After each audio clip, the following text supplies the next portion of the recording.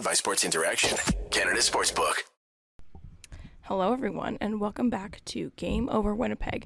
Some of you will notice I had to use the outro video as my intro because for some reason my intro video just stinks. We hate her. It never seems to work, and for those of you who sit through the beginning of my streams all the time and you have to hear all the glitchiness, I hope that was a little bit better. Welcome back to Game Over Winnipeg, everyone. My name's Liz. Good to see you all again. As you can see, I'm by my lonesome tonight, so I am going to be breaking down this Jets game. Like Brady already said in the chat, Liz always gets the fun losses. I don't like doing these shows by myself all the time because I find that I'm just kind of, filling the space with hot air every now and then. But at least when it's a bad loss like this, I know I have stuff I can fill that air with, right? So Jets lose 5-2 to the Washington Capitals tonight. Not the best game we've seen from them this year. Nice way to put it. But before we get started, you think you know what way it's going to go? Make your bet with Sports Interaction. Whether it's World Cup, hockey, football, or basketball, Sports Interaction has you covered. Bet pregame, live and play, or on one of our many prop bets. Sports Interaction makes it easy to deposit, play, and cash out. Join now and see all sports betting has to offer. Want to bet? Head to sportsinteraction.com/SDPN. That's sportsinteraction.com/SDPN. 19 plus, please play responsibly. Awesome. So here we are, like you said, like Lindsay saying in the chat, all by myself. Yep, that's me. And here I am breaking down a Jets loss today. So 60 minutes of play, obviously. It's hard when you're watching to identify the problems right at the beginning, and sometimes you get to the end and you're like, oh, I'd like to have watched a little bit more of this particular thing to see where they went wrong here, if what I'm noticing now was continuous throughout the game and all that kind of stuff. But tonight, I found that the one big thing the Jets were missing was pretty clear from the get-go and was consistent all through 3 periods of play, and that was their neutral zone play. So for those of you who, when I say neutral zone play, you're kind of like, oh, what specifically do you mean by that? I mean the entire neutral zone, right? Breaking up with the puck, your zone exits and zone entries, as well as defending off the rush from the other team. And I think all of that was tough tonight for the Jets, particularly defending the trap that the Washington Capitals had set up. So when I talk about the trap, that's like, a defensive system. Some teams play a 1-3-1, some play a 1-2-2. And I know it was kind of typically created when people are looking to break down, really strong offense and stuff like that. And the Jets really, really struggled defending against Washington's trap tonight. And I think that really led to the most of their woes. When they actually had some solid possession, whether it came from, after a power play or coming from an offensive zone face-off or something like that, I wasn't super upset with some of the things that they were doing. I thought they had some decent chances. I thought that they were able to create a little bit more net front than they have been in some games this year. That's one thing that I've struggled with this year is the Jets really relying on their point shots to get through and then not having as many slot shots, as many high danger chances in that, danger zone right in front of the crease there and whatnot. And I thought that was, it wasn't amazing tonight, but I thought it was better than it had been in some games, but I just thought that their offensive chances were so limited in quantity because of how poor their zone play was coming out of the defensive zone and going into the offensive zone. And, that's the one thing that I feel like it's a broken record when people talk about Nikolai Ehlers specifically because of his zone entries. And, I feel like people say that all the time, but it's true, right? The ability to actually break through a defensive trap on the other team to create something in the offensive zone is something that really goes a long way. You don't see it on a score sheet necessarily, and it's not something that's counted in a lot of typical stats that you see, but it's so integral to a team's actual success in a hockey game. And I thought that tonight the Jets struggled with actually breaking through and having that speed off the rush that creates those better chances. If you look at a couple of the goals that the Washington Capitals had tonight, like some of them came from their ability to just come in and catch the Jets in poor positioning, right? And that's where a lot of these goals come from in a lot of hockey games, right? These guys are all professionals, and oftentimes when they're in sound position, that kind of stuff, it's really hard to, break through or get a tip in front because their positioning is good and all that kind of stuff. So you have to catch guys on their heels. And I thought that the Jets were more on their heels tonight, and the Washington Capitals were able to capitalize on that a little bit. And I also thought that the Jets weren't able to get that quick start going forward to help them get a lot of those offensive chances. So as I mentioned before, you'll see that I am by myself tonight. So whenever I'm on myself, and also, with a guest, of course, as well, it's always great to have people in the chat talking a little bit about what they thought about the game. So if you guys have any kind of particular agreements or disagreements with that, or anything beyond that you want me to talk about, let me know. Read a comment from Brady in the chat. Tonight felt like a clear view of why Eyssimont is not a fit for the second line. He's done well fitting in, but we need someone more dynamic and talented on there. Eyssimont will be a great third liner. And I think that's a really astute observation from Brady, right? Eyssimont is one of those guys that if you're a little bit more, okay, I say this all the time and it's kind of rude of me, but I'm going to say it anyway. If you're a little bit more of a casual fan, I can see why you might like someone like Mike Eyssimont because of how much he moves and how much of an energy player he is, and everyone likes a good energy player, right? So he skates pretty fast and he likes to go hard in the corner and try to retrieve those pucks and that kind of stuff. Like, I don't mind watching the hockey player play, right? But like Brady's saying, as a fit on the second line, they're really struggling to generate things tonight. I thought the second line had a little bit of a rougher game than I would have liked to have seen, and I think the need for another forward there is super clear. I didn't think that any of the top two lines tonight were particularly good. I think that at the beginning of the game, the Lowry line was really getting hemmed in. And I think that kind of continued throughout the game, but, no one was fantastic in that nature. But I think that second line, there's an opportunity for them there, that Dubois, Connor, other guy line, because as you continue through the year, as the third line continues to improve, Jansen Harkins has been playing well. Morgan Barron's a good fit with Adam Lowry. Lowry's been having a nice season. The hope is that line will be able to have another guy added to them, or players will improve so that as you get closer to the playoffs, that line's able to match at home against the top line of another team. You saw it tonight, right? Jets had last change, so Lowry was out against Ovechkin's line for a good chunk of the time. And the hope is that as the year goes on, that third line will consistently be able to match against that top line.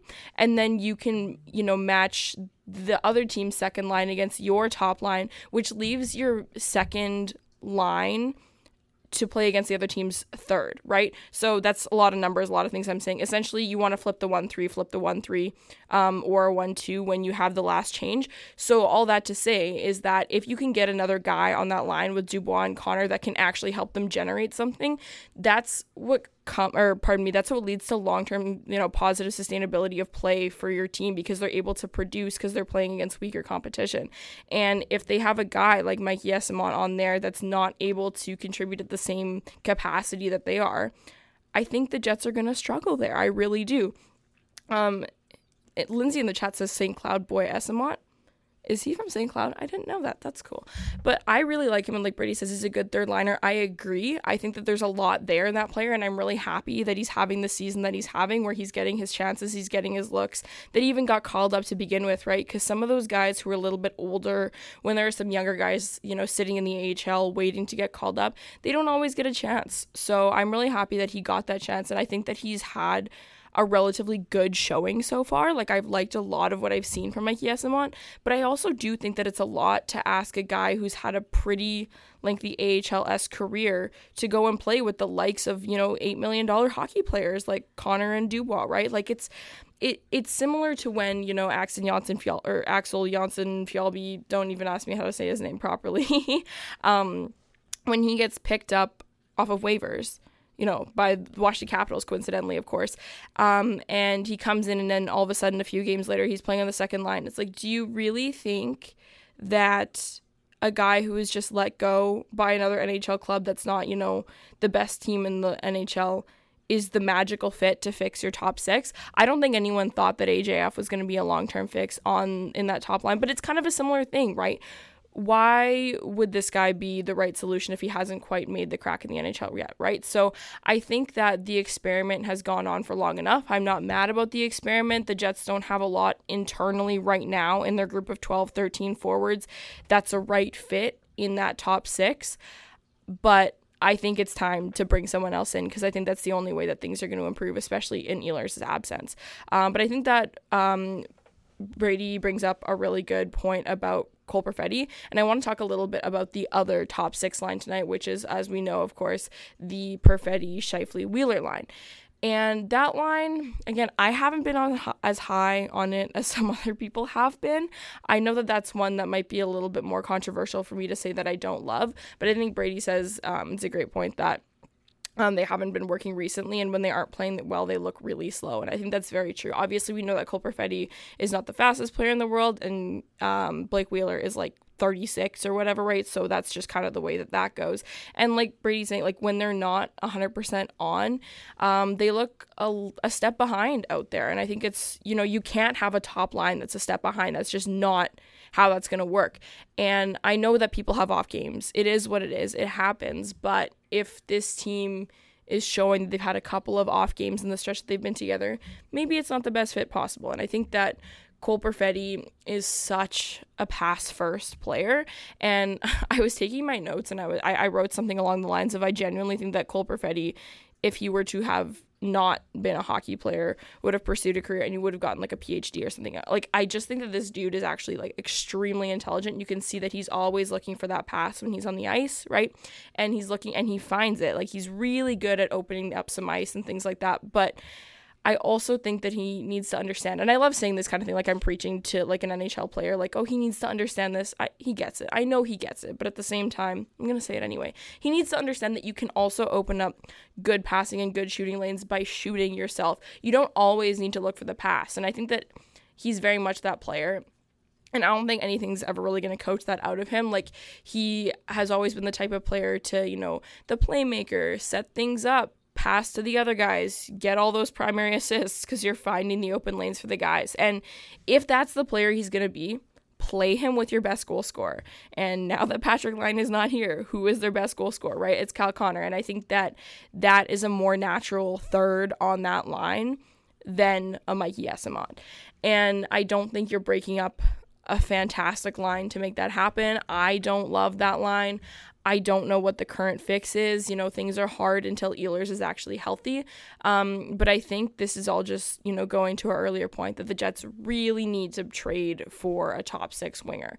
And I also want to talk a little bit about, I don't know if I'm going to say his first name correctly, but Eeli Tolvanen got put on waivers today, Nashville Predators, and that could be a free pick-me-up to boost into the middle 6 or the top 6 even for a little bit, just to give that a stretch. I was really surprised to see that waiver, that guy be placed on waivers today. Like, that's not the type of player that I would expect to see being placed on waivers at this point in the season, or even ever, if honestly. Like, it's a very good hockey player, and he's definitely not going to clear. Someone's going to pick him up, and I'm not super familiar with the waiver order right now, but I would love to see that be a low-cost addition to maybe bolster things up a little bit.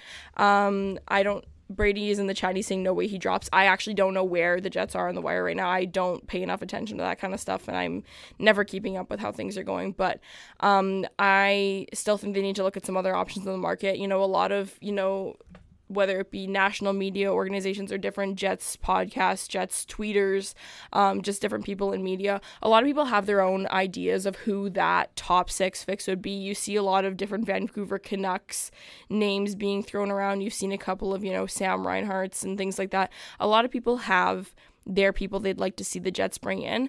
I don't have my number 1 candidate by any means or anything like that, but I do think there needs to be an external addition. I don't think there's anyone on the Moose right now that comes in, and I don't think there's anyone currently on the roster that fits in the top 6, but especially in Ehlers' absence, holy smokes, get someone in there because this top 6 is not working, and they desperately need someone to come in and, you know, spice things up there, because in order to be as dominant of a team as their record is showing they are, they need top 2 lines that are able to go out and outplay their other line or their line oppositions on a game-to-game basis, and that's just not happening right now. And that's what I was struggling with for sure. So Nolan Hockey Podcast says waiver order, I believe, goes in order of standings. Felt like Anaheim was going first. Okay, that would make sense. I thought it was like based on who previously put in claims and things like that. Like, again, it's one of those things that I'm a little bit less familiar with than I should be. But all that to be said, I don't think that Tolvanen's going to become a Winnipeg Jet. I'd love to see it, but it is what it is for sure. But that's all hypothetical. That's all, this is what I would do. This is what we should do kind of thing. But we could also, take a look at what's currently going on in the team and what can be controlled within the group that they have right now. And I think one thing that needs to continue to improve, and that can be improved by the current personnel that the Jets have on their team, is their power play. Holy Dinah, that power play was bad tonight. Even with when Dylan DeMello drew that 4-minute call and then that penalty shot that Josh Morrissey got the call on and all that kind of stuff, Jeepers Creepers, that was a horrendous power play.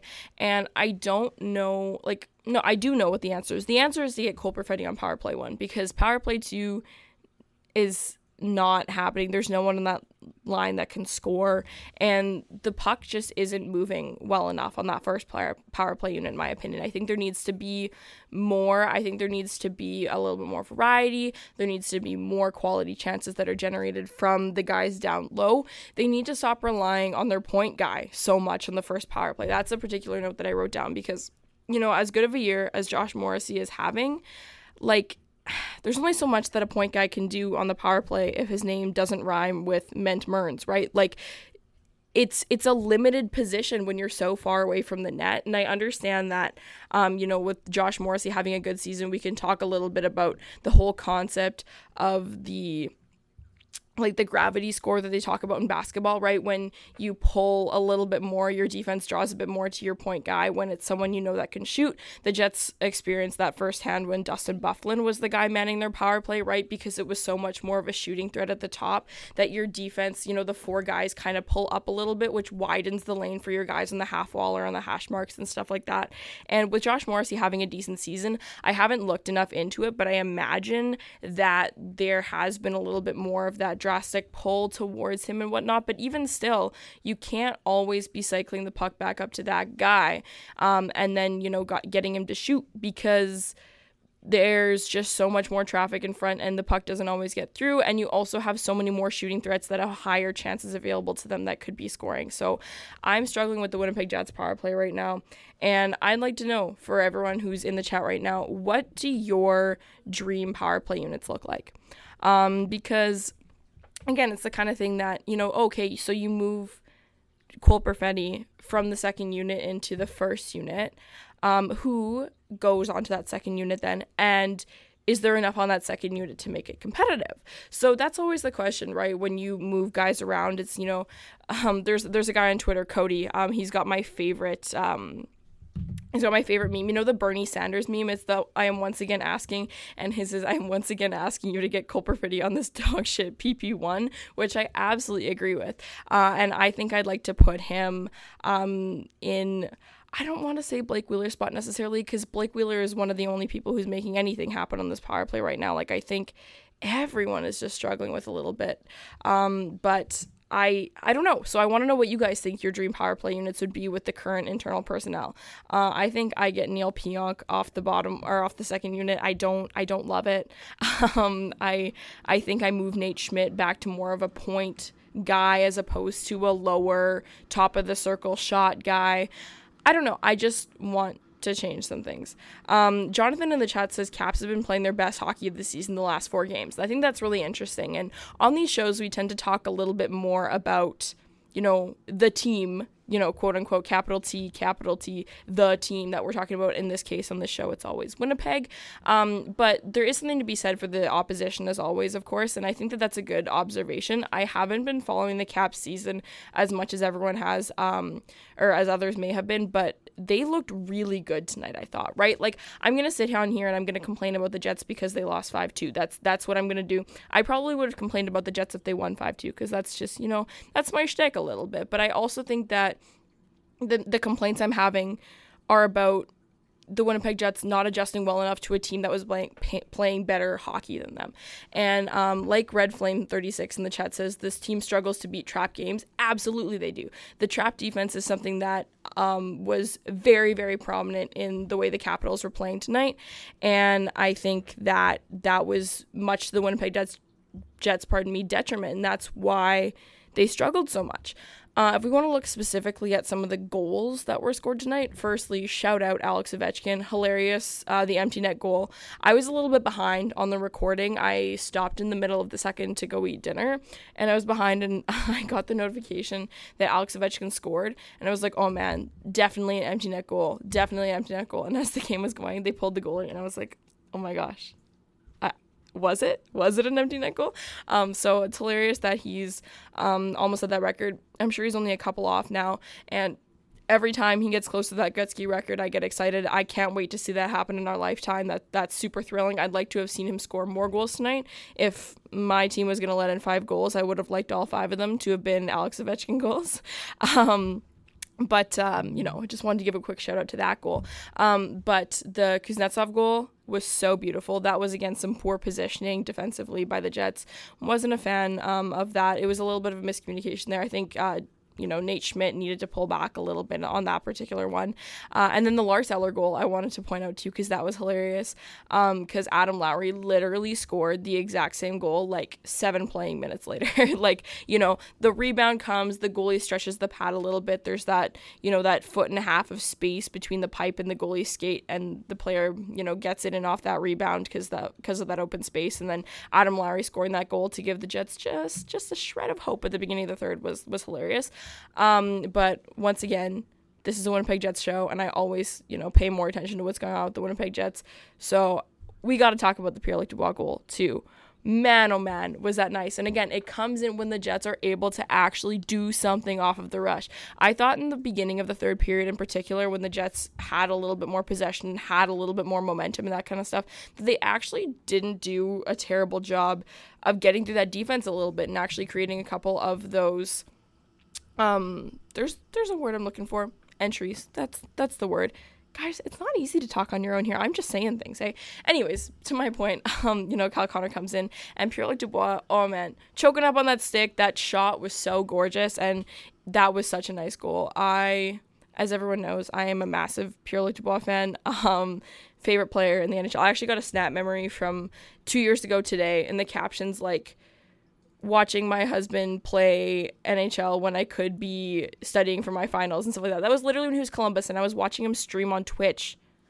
I don't even know what Twitch is, and I would log on and create an account so I could watch Pierre-Luc Dubois stream playing NHL. I love this dude, okay, guys. The extent I would go to talk about how much I love this man is unreal. And every time he scores a goal like that, I add $500,000 to the cap hit that I want them to sign him to long term in the summer. I'm like, okay, 8.5 guys, get him in. Let's sign him up, because I don't know if Pierre-Luc Dubois is going to be a Winnipeg Jet a year from today. No one really does. I like to think the odds are getting better with every game that passes, especially if the Winnipeg Jets are continuing to put up decent results and win some games and maybe even do something in the playoffs this year.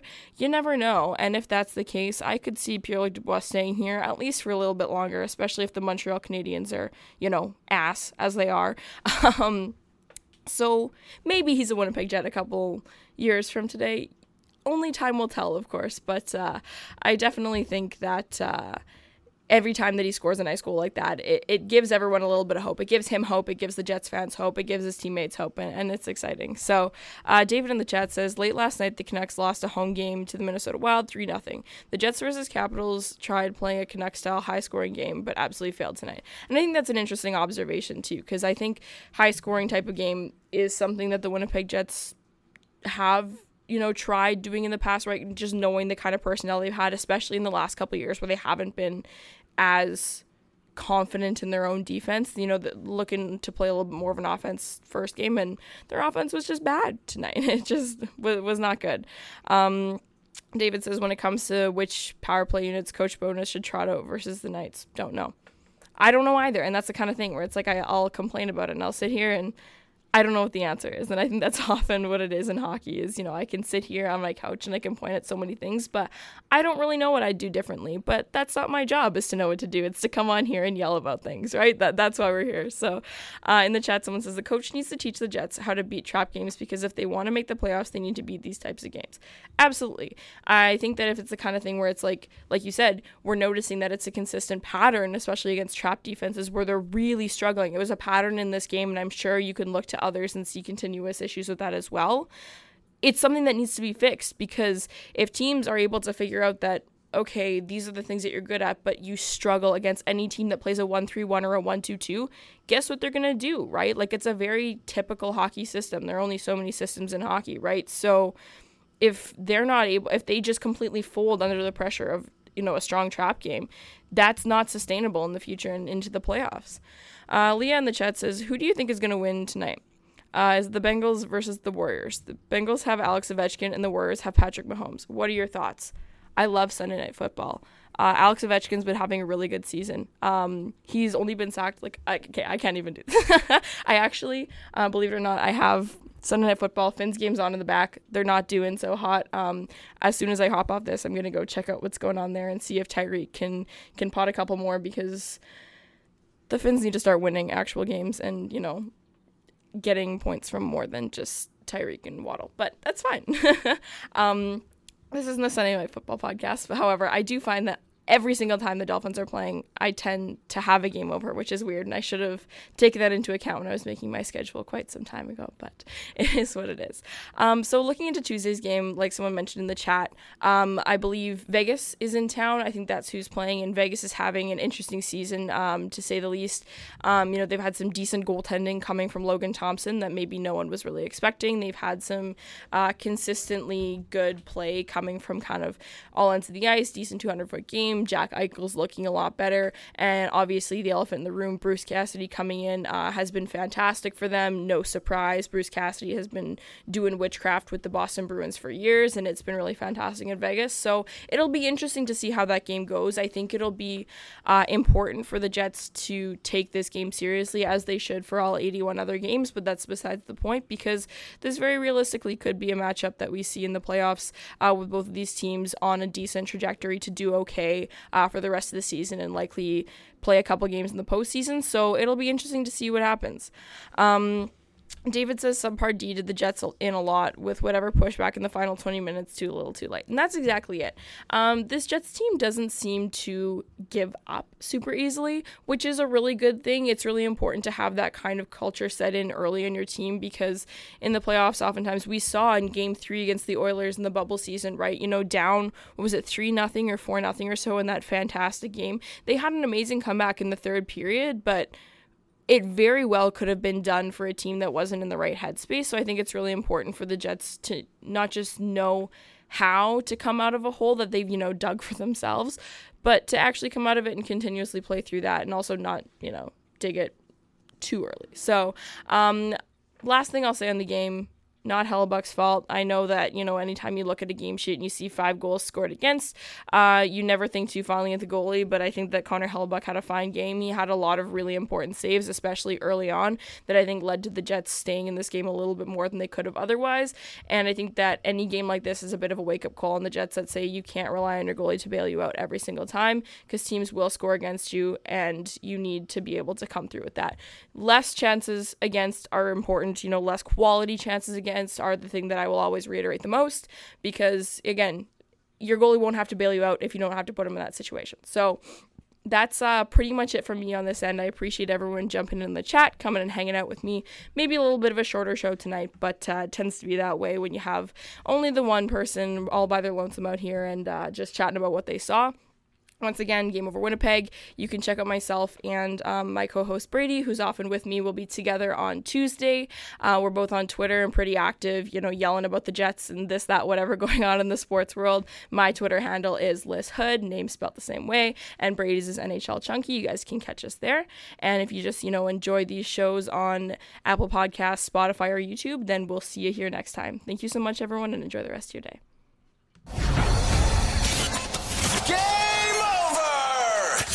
Powered by Sports Interaction, Canada Sportsbook.